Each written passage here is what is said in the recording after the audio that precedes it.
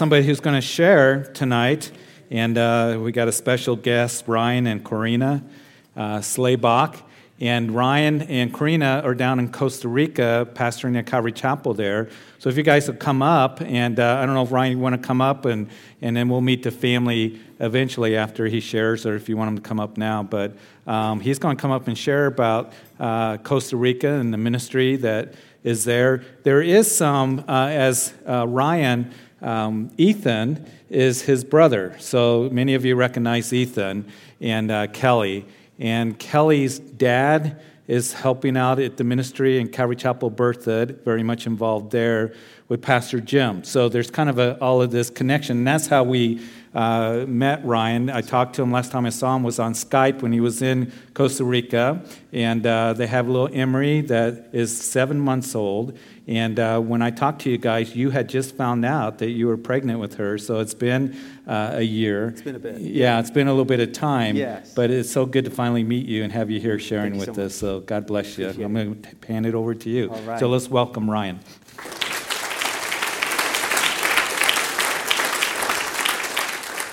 It is a real pleasure to be here with you guys tonight. It's my first time in Greeley, so bucket list, we're checking things off. And you guys know. I think what I'd like to do tonight, I'll tell you, I'm a bit out of my element just standing and talking about what we do. I'm much more comfortable with the Bible open in front of me, looking at God's Word, and I know that you would probably enjoy me much more in that capacity as well. But tonight, I just want to share a little bit about what we're involved in Costa Rica, and I'll lay it out. I'll talk a little bit about my family. Corina, could you stand up? This is my lovely wife, Corina, and my beautiful daughter, Emery. They have all the good looks of the family, and we're happy to have it that way. We are just tomorrow, we head back to Costa Rica. We've been in the States now for 3 weeks, and it's been 3 states, California, Colorado, and Texas. It's been a bit of a whirlwind trip, and we're getting the point of, exhaustion, just ready to go back, ready to not be living out of a suitcase, and ready to be somewhere with our feet on the ground and get back to the people that we love and God has us ministering to. We've been in Costa Rica now for a bit. I've been there nearly 5 years, and we went back. We went to Costa Rica originally to work with a Bible college, and then out of a Bible study at that Bible college, a church plant has grown and has taken root, and now we're involved full-time in pastoring the church. So what I'd like to do is just this. I have a short video, because a picture is worth 1,000 words, and a video is worth a lot more. So you guys can watch that a little bit, and then I'll just spend some time talking about the ministry there and what God's doing and how you can keep us in prayer. I feel a little bit like when Paul came back from his first missionary journey. It says he returned to the church there in Antioch, where he had been serving before, and he shared with them the great things that God had done, which was an incredible thing because the church had entrusted him to the grace of God. And when he returned, they noted this, that God's grace had been sufficient. And it wasn't about Paul being awesome or Barnabas being incredible. It was about normal men serving a great God. And I think that's the adjective I would use to describe Corina and I, just abundantly normal. And so I hope that tonight, you'll see in the video, I'm no videographer. If you get motion sickness, this is recorded on a phone, so you may get a little bit of that. But we can go ahead and roll that video, and then I'll talk about the ministry. Hey, Calvary Chapel Greeley, Ryan here. Granted that most of you haven't had the opportunity to visit us in Costa Rica, we wanted to give you a tour of our church and some pictures from recent events to familiarize you guys with the ministry we have in San Isidro, Costa Rica. Enjoy!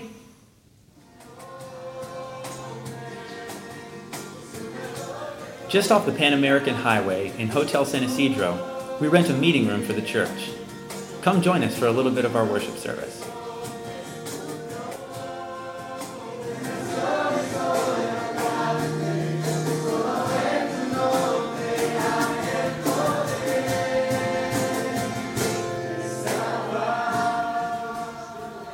We're a mix of young and old, married and single, from all different walks of life and even different countries, but we're here with the same heart. Our vision as a church is to seek the lost, to disciple the found, and to send the equipped. After praise and worship is the message. And while I'm teaching upstairs, out of the sanctuary and down the stairs to the left is the nursery and the Sunday school. We currently have 5 ladies and myself working in the nursery and in the children's church. On average, we have about 7 little ones under the age of 4, and then we have 12 elementary school children. We're using an online curriculum teaching through the Bible using lessons that are age appropriate for the nursery and elementary age classrooms. Out the door and to the right is Sunday school. Al rato, hijo, se va a querer vengarse. Entonces ellos pensaron, no hay que decirle a José que nuestro padre, antes de morir. It's on each of our hearts that each of their lives would be changed by His Word and that they would grow up to be men and women of God.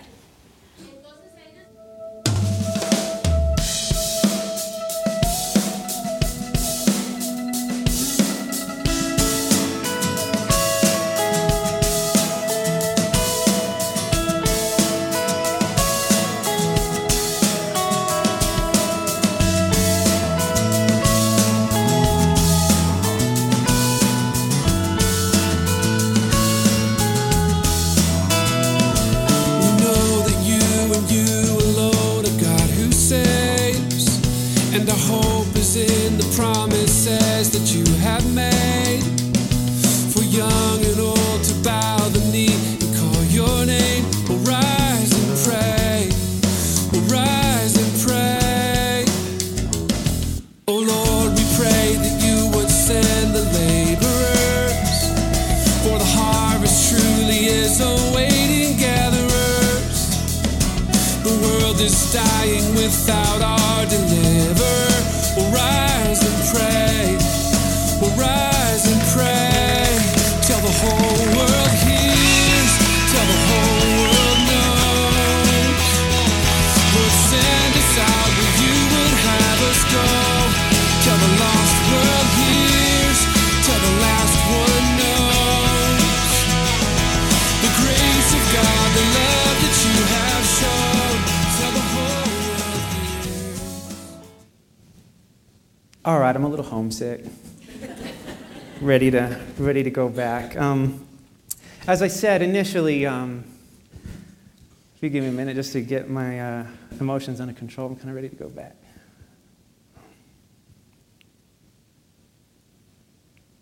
As I said initially, we started out working with a Bible college. I taught for 2 years at Calvary Chapel Bible College in Southern California.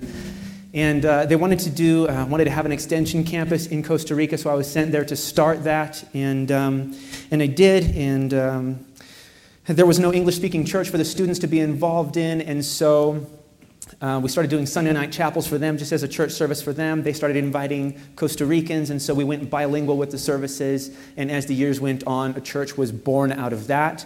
And so it wasn't that we went to Costa Rica with this vision of planting a church and being church planters. The thought of being a pastor actually kind of scared me, but that's where I find myself today, and because that's just what God had in mind. And so as we've been seeking the Lord for what He would have there, He's put this vision on our hearts, first to seek the lost, and then to disciple those who are found, and then to send those who are equipped. And so I'm going to touch on each of those things as I talk about the ministry there, and then we'll hand it over to Jeff to get into the Word. First, in seeking the lost, it just speaks of intentional evangelism. And it's just living out loud. Missions teams come down every once in a while, and that enables us to do some outreaches that we wouldn't be able to do otherwise. You saw a skate outreach that we were able to put on. There's kids clubs done in the neighborhoods. There is outreach and projects done to neighborhood orphanages, in convalescent homes, and all of that is fine and well and good, and it's fantastic. But in Latino culture, so often it is the relational one-to-one where, the gospel meets real life. An event is sweet, but Monday morning happens for everyone. Sunday doesn't last all week. Monday morning comes. And that's where the real life is lived out. And so in going to the grocery store and paying the bills and bumping into people asking, why is a white guy still here after 5 years? What in the world are you doing? Well, that's how it's grown, and that's how it's developed. And if we're honest, that's much the way God calls us to reach out in our communities as well. It's not just about, hey, you could come to church and hear some other person talk about the Lord. No. What's God doing in you? That personal testimony, that's what lights the fire. And the young man that you saw being baptized, his name is Jesus. And Jesus was a drunk. And he was verbally and sometimes physically abusive in his own home. And we have a Tuesday night men's Bible study. And he showed up to Bible study when he'd been coming. He'd come like 3 times so far. And we live in a valley in the mountains. And I don't know what happened this night. It's the only time it's happened the entire time we've been there. But it was like what I call a mountain hurricane that came through. Rain was coming down in sheets. There were high winds taking roofs off of houses. I'm thinking, I should cancel men's study. And then I'm thinking, well, that's unnecessary. No one's coming in this. That's ridiculous. And so Jerry and I, my right-hand man, were there just sitting there wondering what's going to happen. There's a slight lull in the storm. Jesus shows up on a bike. Completely dry clothing. I have no idea to this day how he made it there in dry clothing, but he made it there, and he's the only guy that shows up. And am I standing somewhere wrong? I feel like I've got a pretty bad hum. Sorry. But Jesus is the only one that shows up. And I even forget what book we were going through at that time, but I just felt like, God, you have something special here. Jesus isn't a believer. And this portion of Scripture we're going to be going over, it really speaks more to the believer than to the unbeliever. You must have something. I just started thinking, maybe God caused a storm to keep everybody away from a Bible study. Odd thought, but maybe, and just have Jesus there. So we just went through Psalm 1. And as he saw the fruit of abiding in the Lord and the death that comes from not, I said, Jesus, do you know what the gospel is? He says, no. So I explained the gospel, and he says, that psalm speaks to me. I feel dry. I'm all dried up. I want life. And so we prayed with him. That was 11 months ago. In the months since, his girlfriend has come to the Lord. They've been married to honor God where they once were living together, and today they're serving in the church, setting up and tearing down. Look what happens when God's word touches people's hearts. And that's what we're all about with seeking the lost, right? So that's the first thing we're about, just seeking the lost. But then, once the lost become found, you realize the work isn't done. What you have is a brand new wriggling little baby in the Lord. And just like babies today, they need tending, and lots of it. And so it's not only seeking the lost, but our heart is to disciple the found. And in that discipleship, of course, we have Sunday services. We're renting a room in a hotel, as you saw. And every Sunday morning, 10 o'clock, we're there. And right now we are going through, what are we going through? We just finished Nehemiah. And we're heading into who knows what next. But we just finished Nehemiah. And it was a great study going through that. And then midweek services, we have a men's study, a women's study, and a youth study. And all of those things sound very normal and very churchy, and like every church should have that printed somewhere in their bulletin that that's what they're doing, just if for nothing else than to keep the pastor busy. But those things are key and integral because, as many of you know from your growth in the Lord, growth doesn't just happen on its own. There's watering that's done. There's drinking in from his word. And in Costa Rica, it's tremendously religious.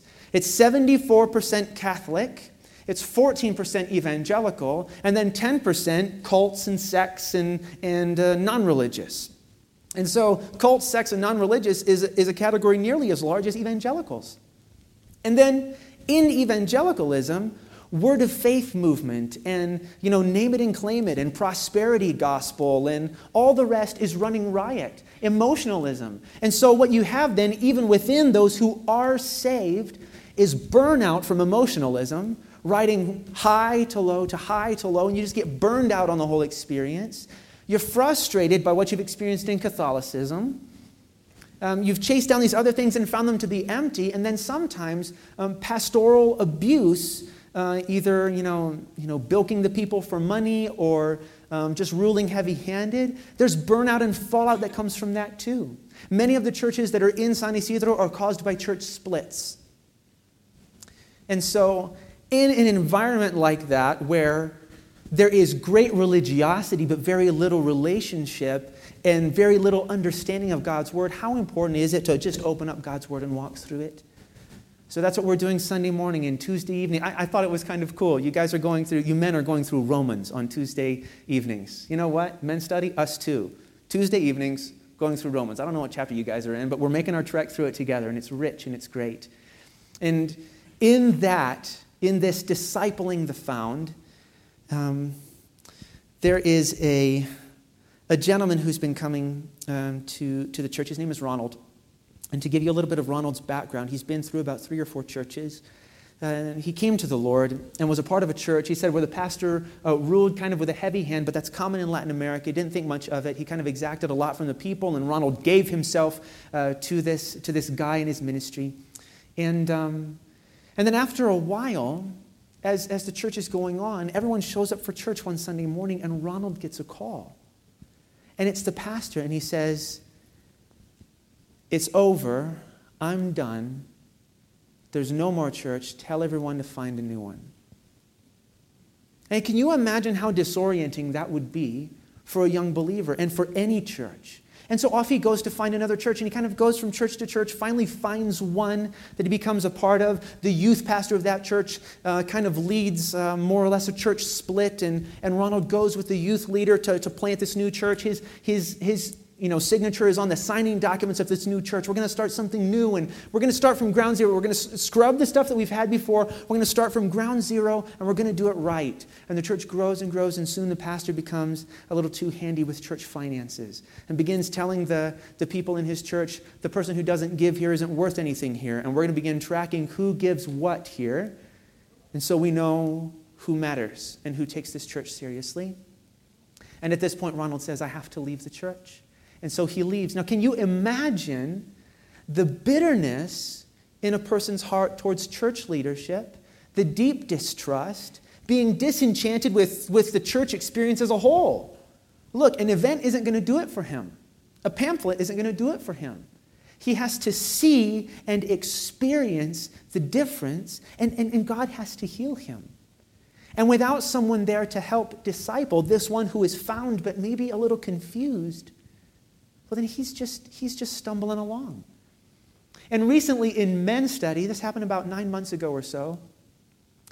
I don't remember even what book we were going through, but Ronald, it's kind of an open format with men's study and women's study too. We want dialogue with them so that we can speak into their lives, and they feel like they can express themselves and what God's doing in them as well. And Ronald expresses this to the other guys. He says, "Men, this is what we need. This," and he picks up this as a notebook, but he picks up his Bible and he shakes it for emphasis. He says, "This is what we need." He says, I don't know how else to explain it. And he gives some of his testimony, some of the same testimony that I gave you. And he says, "I was kind of bitter." He says, "I don't know what it is." And it's not the style here at Calvary Chapel, or the church is called Calvary Chapel Palabra Viva, which means living word. We want God's word to live to everyone, because it's living and active, sharper than any two-edged sword. And Ronald says, since starting to come here to Palabra Viva, it's not the style, and it's not Ryan, it's not anything except this. It's God's word, and it's healing me. God's word is healing me. And to me, that is just as great a miracle as Jesus being changed from a drunk to a servant in church. I mean, that's amazing. And I know that many of you have had similar experiences, maybe not as drastic, and how many can raise your hand and say, God's word is healing me too? Amen? Both hands and a leg for me. It's happening, you know? And lastly, I'll finish up. Lastly, we have a heart to send the equipped. Not just seek the lost, not just disciple the found and then grow all inward, but to lift our eyes and realize it ain't just us, and there are many who need Jesus still. Amen? And so we have a Bible college there. And it's an English-speaking Bible college where students from Calvary Chapel Bible College in Marietta can come down and study with us for a semester. And they get hands-on experience in missions. They serve at orphanages and an area convalescent home. They do outreach to an indigenous people group, and they still receive their Bible classes there. There's not like a campus where they're holed away from society. No, they have an apartment in the neighborhood. They're responsible for going to the grocery store and figuring out how to read what the stuff is and take it home and cook it, you know? And so it's an experience that they get. It's very hands-on, but they're growing in the Lord. And in some senses, we get to send them, they're sent to us for Bible college, but we get to send them back to the States as almost little missionaries there. And then we have a long-term goal to plant a Bible college, a Spanish-speaking Bible college there in San Isidro. We want men and women to be trained to be servants. We want to train future leaders for our church and other churches. We want to have open Bible classes. It's big on my heart. If there's any pastor who wants to take Bible classes, come for free. I want to see that. Now, that is a long-term vision, and I'm asking you to keep that in prayer, because at this point we have 7 people working with us full-time. There's 7 people, and that is an undertaking for more than just 7, especially with maintaining everything else. So when you think of us, keep that in mind, seeking the lost, discipling the found, and sending the equipped. I think as prayer requests specifically, I would ask this. First, we're coming up this next year, we're kind of pressing out on the walls of the room where we're meeting in the hotel. And it's time to start looking maybe for a long-term rental or property. Would you please keep us in prayer on that? You know, God owns the cattle on 1,000 hills. He's got all the wealth everywhere, and he can supply it. Pray that he will. And we're praying the same thing. Pray for the Spanish-speaking Bible college, that God would help us to found that. We're a young church. We're about 2.5 years old. And we didn't bring a leadership team with us. We need to train and equip leaders for the church itself. Now, that can be both an exciting and a terrifying thing. You're training this person, and then you hand authority to them, and Lord, help them. Right? And Lord, help us. And so keep us in prayer that God would show us who he has called to lead his people, and that he would gift us and guide us in equipping them for that ministry. Would you pray for us in that? Also, and this is just very basic, and I think if I could just, maybe at the end of this, we can just even pray for this. Divine protection and blessing on the fellowship that's there. Because, like Paul says, hey, pray for us. Pray that God would deliver us from unreasonable and wicked men, because not all have faith. Would you pray that for us? That God would deliver us? That those who Satan sends to infiltrate, to divide, that God would weed them out? That those who would attack from outside, that we'd be protected from them, and that God would bless his work and that it would grow. And then just pray for growth, maturity for each believer there, and growth for us as well, because I turned 31 this year, and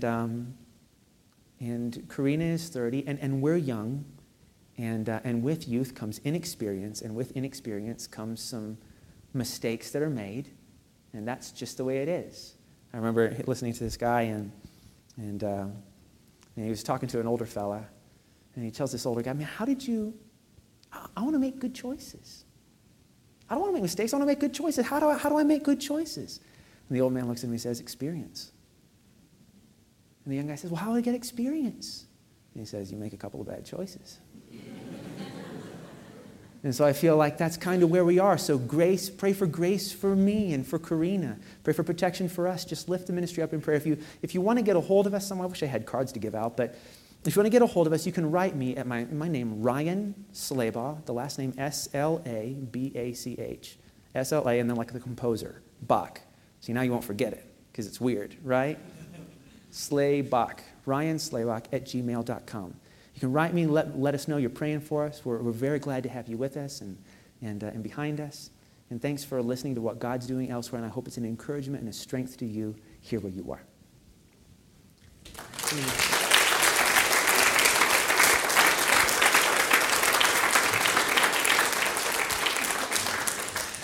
We're going to pray for this very special family. Thanks for coming, Ryan, and Absolutely. sharing. It's Absolutely. good to meet you. So free Bible college for pastors, huh? I want that. In Costa Rica. I would love that. Yes. Come on over. Pastor John, if you'll come up. You know, the things you were saying to pray for and about are some of the things that we want to pray for as well, as God continues to grow us and just raising up leadership and people to minister.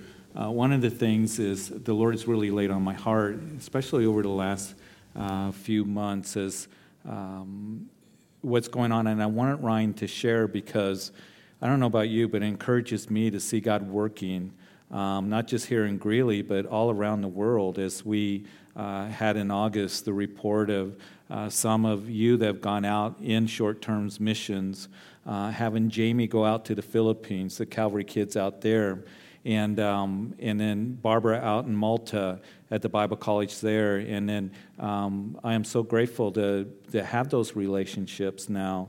When I was gone a couple of weeks ago and I was out at Glenwood Springs, I met the pastor in Czech Republic, the Calvary Chapel there, and he was sharing just like you were. And I was so touched how difficult. I think that in Czech Republic, he said that 1% of the population is Christian there. And most of the people are atheists or agnostic. And just the work that they're doing, how hard it is.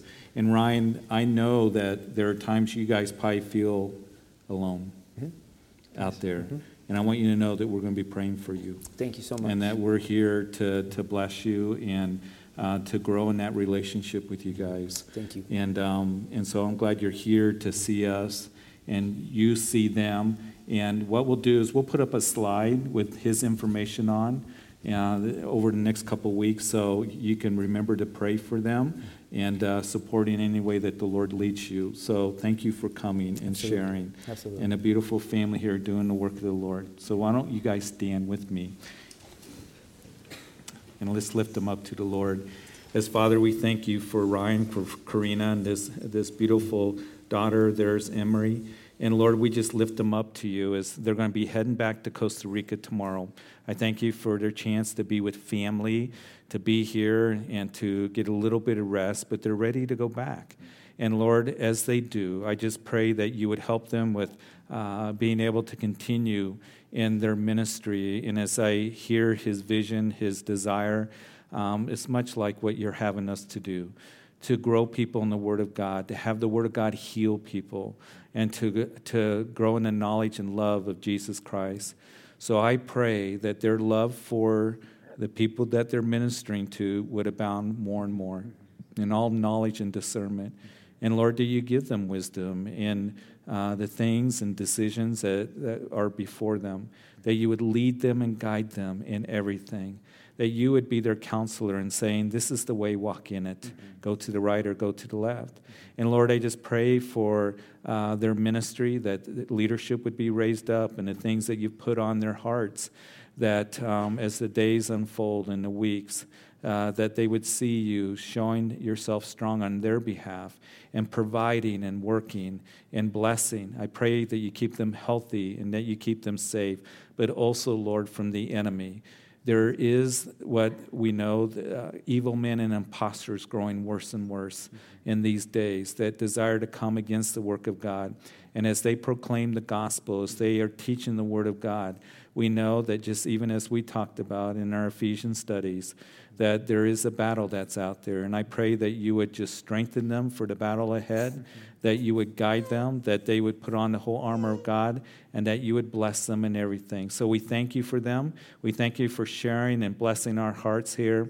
Take them back safely, use them mightily, and it's in Jesus' name that we pray. And all of God's people said, Amen. Amen. Amen. Thanks, Thank Ryan. you. Okay, God bless you guys. All right.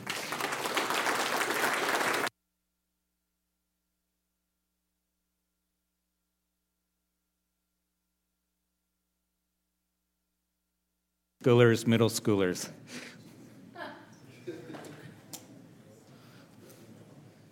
Look at all these kids. Isn't it great?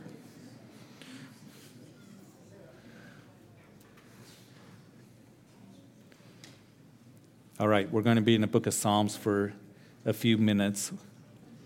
We're going to start at Psalm 81, if you'll turn there. Psalm 81. You know, I am blessed and seeing what the Lord is doing, and you know, my heart gets renewed and stirred whenever I hear testimony of God's work, whether it's Costa Rica or in the Philippines with Jamie, Czech Republic, meeting new friends, new pastors that are ministering, and it's important for us to just keep growing in those relationships. we are in very interesting days and very perilous times where we know that the Lord is coming back, and we want to encourage those that are doing the work of the ministry, not only here in our Jerusalem, but for those in Judea. It was a blessing for me to be, as I mentioned on Sunday, at the Refresh Conference and just see some of the guys that are ministering here in Colorado that you get to hear on Grace FM. And Jerry, sorry, if you need a Bible, just raise your hand. Jerry's got some back there that he'll give to you. We're going to go over Psalm 81 and 82 here tonight in just a minute. But to renew those relationships and just pray with those guys and be with them and be encouraged. And that was a tremendous blessing. And then as we have ministry in Samaria and to the ends of the earth, just continue to pray that Lord, we can bless those that are out like Ryan and others, and just be ones that are certainly supporting them through prayer and any other means that we can, because we need each other, right? Amen? And we need to encourage each other. Speaking of prayer, I would ask that you would pray for my daughter, Barbara. She's been very sick over the last couple of weeks in Malta. So if you'll pray for her, we don't know what's wrong. She went to a doctor, but very weak, low blood pressure. She doesn't have a flu. She doesn't have strep. She doesn't have mono. Or they don't know what she has. And so her and some of the students there at Malta, she's at the extension campus. If you're wondering why she's in Malta, she is, just as Costa Rica, when Ryan went out, started the Bible college there for students at Marietta to be able to go. And that's where Jamie was, out at the Philippines at the Bible college, and then out at the mission field in Calvary Kids. And then Barbara's out in Malta, that little island in the Mediterranean Sea. She went and saw a doctor, and they're just hoping that she gets better and stronger. She's got low blood pressure, and so we're just praying for her. She's been very sick. She can't even make it to class right now. So if you'll just pray for her, sure would appreciate that. And continue to pray for Jamie. As those of us who are doing the work of the Lord, all of us, as you're desiring to grow in the Lord and to be blessed and continue to seek the Lord, the attacks are going to come. And we need to be praying for one another. We're going to talk about that on Sunday morning as we continue in the book of Philippians. We just started verses 1 through 6. It was such a wonderful Bible study. And Paul, he's going to talk about his state in being in chains and for the furtherance of the gospel. And that's the thing, in the days in which we're living in, that as we desire to grow in God's word and to be used of him, there is going to be a battle that is out there, and there's going to be those difficult times, and we need to pray for each other, and may we do that. And that's what Paul would say, that I long for you all. And I pray for you all, and I thank my God upon every remembrance of you. So he had a very special heart for them, and may we have a heart for one another. So that's what we're going to talk about on Sunday morning as we continue in chapter 1 of the book of Philippians. There's some other things that are taking place. Be sure to take a look at it. There is men's prayer on Saturday morning, and then there is the middle schoolers that are going on to the corn maze, I believe, at 1 o'clock. I don't have a bulletin with me. I think it's 1 o'clock that they're going to be giving rides to the kids down to the corn maze and coming back at 4 o'clock. So parents, they're reminding the kids up there for that. And one of the things to pray for, speaking of needs, is, it's time for us, because the youth is growing, it's really time for us as a church to get a van, to get a church van. So just be praying that God provides for that. And like anything else here at Calvary Chapel, where God guides, he provides. And we're just waiting on the Lord, and hopefully we can do that. And it helps in taking kids or other things. If we take the staff down to a conference or something, that would be a tremendous blessing, rather than having 4 or 5 cars that have to, go and carpool and things like that. So keep that all in prayer. So there's other things there in your bulletin. Take a look at it. But Father, we do want to just study your word right now. I do pray for Barbara. that you would just bless her and bring healing to her. And Lord, we just desire for her to get stronger. And you know what's wrong. And maybe the doctors don't have an answer, but Lord, we just lift her up to you for your touch and show yourself strong on her behalf. And Lord, continue to just minister to Jamie and bless her. And Lord, I just lift her up as, Lord, she desires to just wait on you and look to you for what you're doing in her life as well. And Lord, as I think of Miles, the Rodriguez family, seeing their little 1-year-old boy that's in Children's Hospital right now, I just pray for Natalie and Raymond that you would bring comfort to them and bless them, and that you would touch Miles and bring healing to him as well. And I know that there are others that are sick. I know Kendra has asked for healing as her health is getting worse. And even as it gets worse, she continues to be with the kids and ministering to them because she loves those kids. And I pray for an extra blessing for her and your strength given to her, and Lord, healing. So she can do what you've called her to do. And Lord, we know that your grace is sufficient. But Lord, whatever our need is tonight, because I'm sure that there are those out here that need a touch physically or perhaps emotionally, spiritually, that you would just do that right now, that we would be encouraged for these next few moments in your word. And it's in Jesus' name that we pray. Amen. Psalm 81 is to the chief musician on an instrument of Gath, a psalm of Asaph.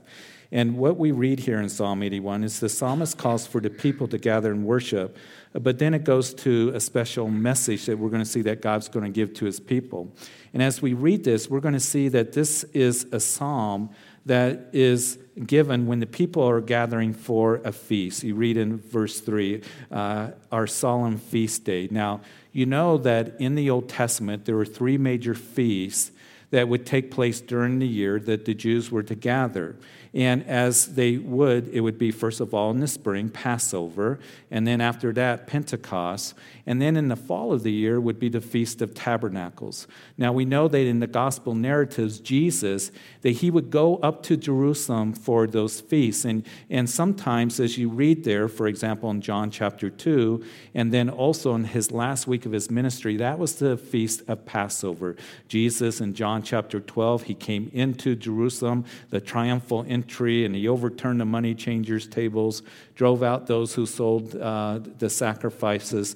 That was the week of Passover. And of course, Jesus would fulfill Passover as he was our Passover lamb that died for the sins of the world.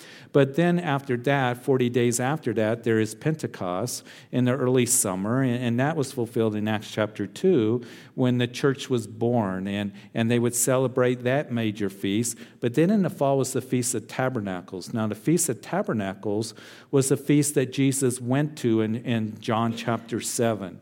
And on the last day, the great feast, it says. And again, in the fall, about 6 months before Jesus went to the cross, he's there celebrating the Feast of Tabernacles. And the Feast of Tabernacles was a very joyous occasion, probably the most festus and joyous of all the feasts in Jerusalem, because the people would come to Jerusalem. It was also called, if you have a King James, I believe, the Feast of Booths. And they would make these little tabernacles, these little booths, these little tents is what they would make. And they would sleep under the stars for the week. And the fathers would tell their children how the Lord provided for them as they were in the wilderness, water that came from the rock and manna, angels' food. You remember that was spoken of in Psalm 78 that fell from heaven. And so God provided for all of that. And then the week-long celebration, the priests up there on the Temple Mount where the temple was and the big courtyards that were there, and people are all there and they're sleeping under the stars. The fathers are telling those stories how God was faithful to bring them and provide for them in the wilderness and into the promised land eventually. And during the morning processionals, the priests would go from the Temple Mount, and if we ever go to Israel together, we'll stand on the Mount of Olives, we'll see where the temple was, and then to the south, down below at the low point of Jerusalem, the old city of Jerusalem, there was pools called the Pool of Siloam. And the Pool of Siloam, where the blind man of John chapter 9 was sent to, you go to the Pool of Siloam, which means sent, and go and wash, and he came up seeing in John chapter 9. It was at the low point of Jerusalem, and so they would make that procession with these pots down to the pool. Matter of fact, they just excavated those pools recently in the last couple years. And they excavated it, and they found those pools where it was and where the people would sit on the steps. It's very fascinating to see. And the priests would go down, and they would fill these pots full of water, and then they would go and up on the Temple Mount again, and they would pour the water out on the pavement, and it symbolized that God provided water for them. Well, on the last day of the feast in John chapter 7, they would go and make their processional, and they would come back saying those hymnals, those psalms, that is. And as they would come back, all of a sudden on the last day, the pots were empty. They didn't have any water in them. And the reason was it symbolized that they had come out of the wilderness into the promised land. No more manna from heaven, no more water from the rock. And it was at that time that Jesus stood up and said, if anyone thirsts, let him come to me and drink. And out of his innermost will flow torrents of living water. And this psalm is going to speak about, as it talks about that solemn feast day, a joyous occasion, but also a message that is given that's very important for you and I, as we know that our satisfaction is found in Jesus Christ. Let's begin to look at it in verse 1. Sing aloud to God our strength. Make a joyful shout to the God of Jacob. Raise a song and strike the timbrel, a pleasant harp with the lute, and blow the trumpet at the time of the new moon, at the full moon, on our solemn feast day. For this is the statute for Israel and the law of God of Jacob. This he established in Joseph as a testimony when he went throughout the land of Egypt, where I heard a language I did not understand. So praising God's name here, and again, this is probably speaking, written during the time of the Feast of Tabernacle. You know what's interesting about the Feast of Tabernacles, that when Jesus Christ comes back and establishes his kingdom, it tells us in Zechariah chapter 14 that the nations of the world are going to come up to Jerusalem. There's going to be that millennium temple that's going to be a huge, magnificent structure that is going to be built during the millennium reign, and we're going to come up, the nations, and celebrate the Feast of Tabernacles. So it's going to be a wonderful time in the 1,000-year reign of Jesus Christ, coming up yearly for that feast.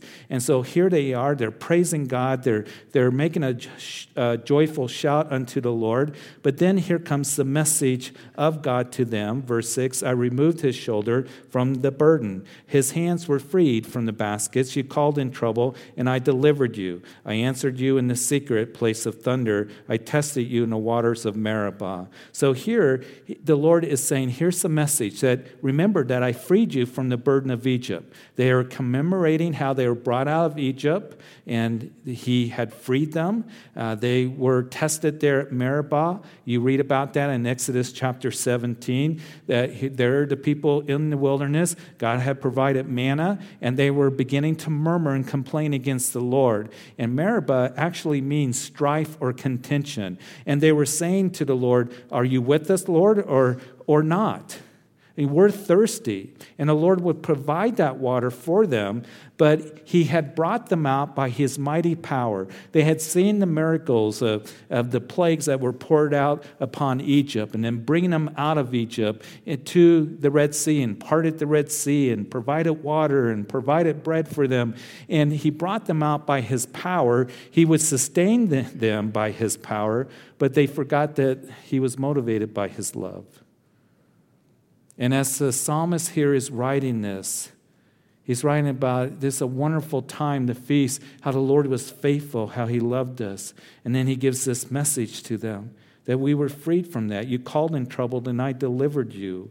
And you answered in the secret place of thunder.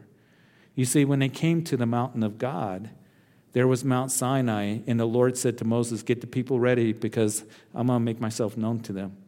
And they are to consecrate themselves. And they got ready, and the mountain shook, and it was on fire.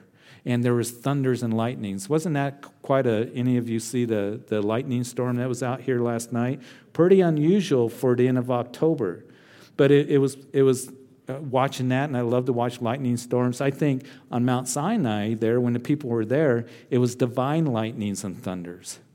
And all of a sudden, the people, they saw the awesomeness of God, and they said, Moses, this is too much for us. You go up on the mountain, and you hear from the Lord, and we'll do what you say that we are to do. But the thunder of God's voice, and it reminds me in John chapter 12, remember that Jesus is there the last few days right before he went to the cross. He's in Jerusalem, and he's talking about how his soul was troubled. And he says, what shall I say, Father? Save me from this hour, but for this purpose I came to this hour. And Father, glorify your name. And then a voice came from heaven saying, I have both glorified it and will glorify it again. It was the voice of the Father. It was the third time that the voice of the Father had been heard during Jesus' ministry. And it's interesting, it says, therefore the people who stood by and heard it said that it had thundered. Others said an angel has spoken to him. The Word of God, when we read it, it thunders to us. But sometimes, somewhere along the way, we fail to recognize it. We fail to recognize that God is powerful enough to be able to bring his promises to pass. To realize that in the day of trouble that we can call out to him and he can bring deliverance to us. That he's motivated for his love for us. And he can thunder that in the pages here, but we tend to forget. It gets muddled up because we're so overwhelmed and our hearts are hurting, or whatever the case may be for us. And what my prayer is that we would not fail to see God's love and faithfulness, even when we question his provision. And you might be here and you might be thinking, Lord, how are you going to provide for me? We got bills to pay. We got, things that we need. We need to go to the store. Lord, how are you going to provide? And we go through seasons like that. And I want you to know that the Lord desires to provide for you. And he desires to show himself strong on your behalf as you just trust in him and know what his word declares to you as it thunders to you, that I will supply all of your needs, that I am with you, and that I'm going to see you through, that I'm going to work in your life. So this was a message to them. And then in verse 8, hear, O my people, and I will admonish you. O Israel, if you will listen to me, there shall be no foreign god among you, nor shall you worship any foreign god. So God told them to put away their idols, their foreign gods. Unfortunately, we know that much of their history, they were involved in worshiping false gods and those idols. And it ended up bringing them to a place where they would go off into captivity. But verse 10, I am the Lord your God who brought you out of the land of Egypt. Open your mouth wide and I will fill it. I like that. I brought you out of Egypt. I brought you from the burdens, the shoulder that he talked about here in the previous verses. I removed his shoulder from the burdens, the shoulders that those Hebrew slaves had of the taskmaster's whips on them and the scars, and they were black and blue. I delivered you from that. I removed you from that. Egypt is a symbol of the world. He's delivered us from the world and how the world beats us up and leaves us scarred up in black and blue. And he says, I've brought you out of that, and I want to have you just have your mouth open and to fill it, to fill you full. Come to me and drink, Jesus said, and out of your belly will flow torrents of living water. You see, whenever we're thirsty physically, whenever we're hungry, we go to a source of food. We go to water, and we end up getting filled. And it is Jesus that would say, blessed are those who hunger and thirst for righteousness, for they shall be filled. God desires for us to follow him and to learn of him and to know him. And he desires to fill us. And listen, I hope that we're understanding that as you're coming and you're growing in the Word of God and as in your growth in the Lord, in your journey with the Lord, that we would come to understand that he is our satisfaction. Listen, the world is not going to satisfy you. It may satisfy you temporarily.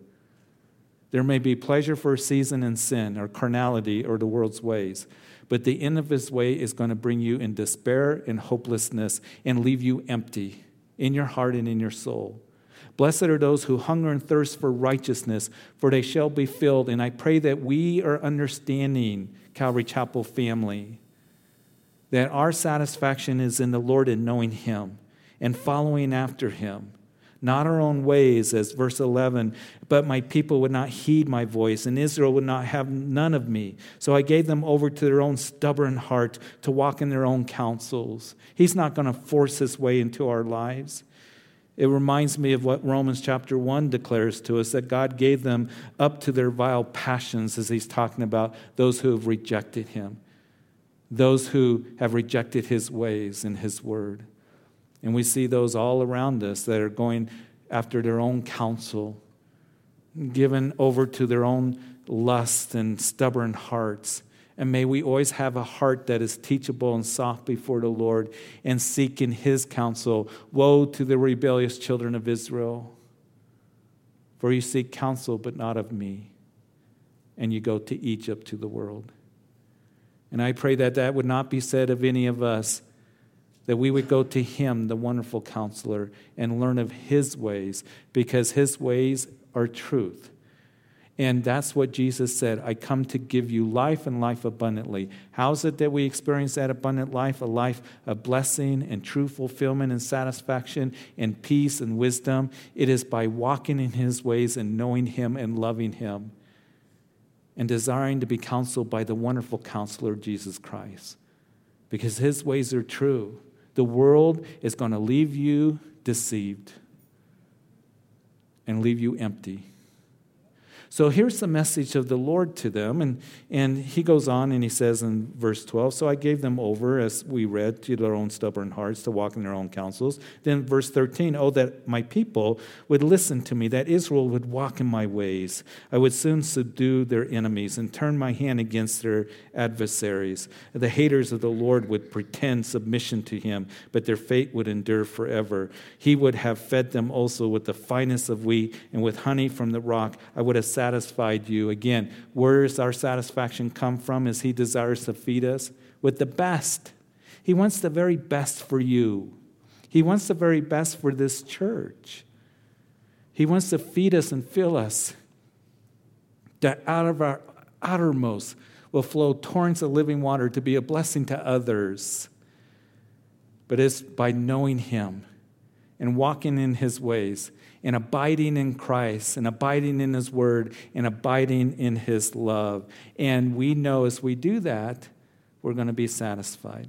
So Psalm 81 and then Psalm 82 very quickly, a psalm of Asaph. And as we read this psalm is directed at the judges who are not representing God correctly. We read in verse 1, God stands in the congregation of the mighty. He judges among the gods, little g's. And that word gods might be translated in your Bible judges, but it has the meaning of judges that were appointed to take God's word. They had the civil law, they had the religious laws, ceremonial laws, and those judges were to judge the people concerning the civil laws, and they were to make judgments, and they made judgments concerning life and death.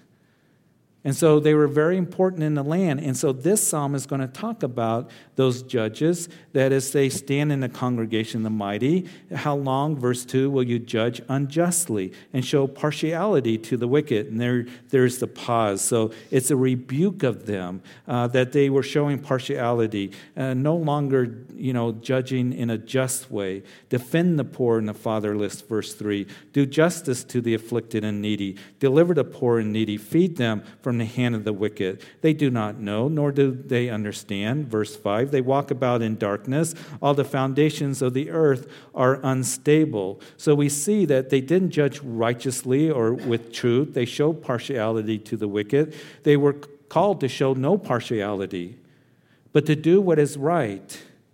And here in verse 5, it's interesting. They walk about in darkness, and the foundations of the earth are unstable. Let's bring it home a little bit closer, you and I.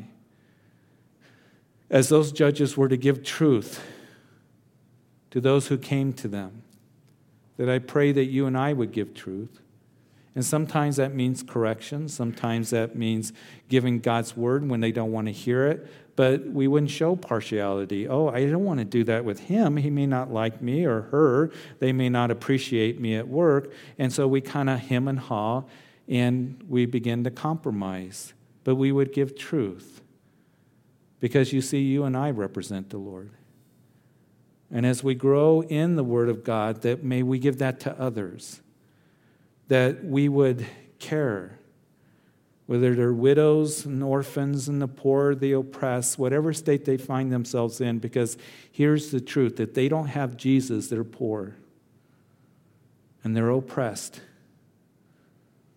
And they find themselves being miserable. Just read the church at Laodicea. You think you're rich and you have everything, but you're poor and hungry and miserable and blind and wretched, is what Jesus said spiritually. Their spiritual state, that we would give the truth to others. And any other foundation, verse 5, other than Jesus Christ, are going to crumble and fall. And all the world's foundations will fall. Only when Jesus Christ comes and judges all, as he says, they walk about in darkness. The foundations of the earth are unstable. You know, bad, ungodly judgment brings darkness, doesn't it? That's what was coming to the land at this time that this psalm was being written. And we know that in our own land, that there's been decisions by our own judges, the judicial system, that are in direct defiance of God's word. And it has brought darkness to our nation. Spiritually, our nation crumbling at the very foundations founded upon godly men who desire to have a nation that feared God. And we're losing that. But here is the psalmist writing all this and rebuking them. And I said, you are gods, verse 6, and all of you are children of the Most High. Just a couple notes on that. Jesus actually quoted that in John chapter 10. In John chapter 10, it's that wonderful chapter where he says, I'm the good shepherd, my sheep hear my voice, and they follow me and they know me. And he would say to the religious leaders who were really being contentious towards Jesus and all this, coming against him and who are you and what authority do you come? And Jesus has been talking to them about that I am the one, before Abraham was, I am in John chapter 8. And they knew that he was claiming to be divine, deity, that I come from the Father. And then in John chapter 10, he says, the Father and I are one. And as he says that, the Father and I are one, they were very much upset that Jews took up stones, it says, again to stone him. And Jesus said, many good works I have shown you from my Father. For which of these works do you stone me? And the Jews answered him, saying, for a good work we do not stone you, but for blasphemy, because you, being a man, make yourself God. When Jesus said, the Father and I are one, he was claiming to be God. We are one in essence.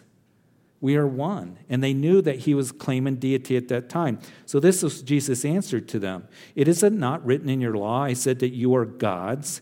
If he called them gods, and here he's quoting from Psalm 82, verse 6 here, that if it's not written in your law, I said you are gods, if he called them gods, to whom the word of God came, and his scripture cannot be broken, do you say of him who the Father sanctified and sent into the world, you are blaspheming because I said I am the Son of God? What was Jesus' answer in that? He is saying, listen, you guys are upset because I'm claiming to be one with the Father, and yet in your own word, Psalm 82, verse 6, you claim to be God's little g, judges. You're judging between what is right and wrong, what is truth and what is false. And the scriptures, listen, cannot be broken. And what he was saying in that is that the scriptures declare me the Son of God, and you don't even recognize it.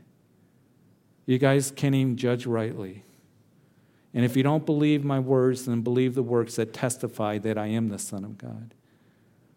And what my prayer is for us is that we would be ones that we would give truth and declare him, that Jesus and the Father are one, and the way to heaven, and the way for salvation, and the way to be forgiven is through him. It's through him, Jesus Christ, the good shepherd, who came to lay down his life for the sheep. So, Father, we thank you for this time in your word that We thank you for this night and being together. And Lord, I pray that you would just continue to minister to us, Lord, your word, your truth, and we would share it with others. Because, Lord, we represent you. And, Lord, may we share it with everyone that we have opportunity to, whether what status they have in the world. But we know that without Jesus Christ, that they're poor spiritually. And we want to bring the riches of Christ that are available for them, forgiveness of sin and right relationship with the Father. We want to bring that and deliver that and give that message to others. So, Father, I pray that tonight, even as we just close here tonight, that if there's anyone here, maybe in the coffee shop or in this sanctuary or listening on live stream, that you've never surrendered your life to Jesus Christ, he went to the cross because he loves you. He is the good shepherd that laid down his life for the sheep. And he went to that cross to die for your sins because all of us have fallen short of the glory of God. And Jesus says, come, believe in me, for I am the good shepherd.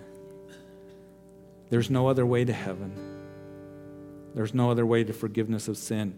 Jesus died on that cross, rose again from the grave, validated what he did, the greatest work of Calvary, and then the resurrection, and then a great work of bringing salvation to you and I, making us a new creation in Christ. It's about relationship, just as even as Ryan talked about. It's not about religion. We're not asking you to join a church or give yourself to a church or a pastor, but to Jesus. If you've never done that you would come to him for eternal life. He says, come to me, even tonight. And you pray right where you are that Jesus, I come to you a sinner, and I ask that you would forgive me of my sins. I believe you died on that cross for me personally, specifically. Forgive me. I believe you rose again from the grave, and you're alive, knocking on the door of my heart, and I open my heart and my life to you. Be my personal Lord and Savior. Thank you for dying for me, and thank you for forgiving me and making me a new person and giving me a new beginning. In Jesus' name. And if you prayed that prayer tonight, I want you, when we close, to come up and pray with me. I want to bless you and pray with you and encourage you. But for all of us, as we leave this place, to realize that we have the riches of Christ that are ours. Continue the work. Lord, may we be a light in a dark world. May we be given a message of stability and strength in a time when people's lives are crumbling and the world around us is failing. And Lord, may we give truth in a time of great deception that's out there. So Lord, we thank you for tonight. Bless everyone here. Take them home safely. And it's in Jesus' name that we pray. And all of God's people said, amen. Amen. Okay, please stand.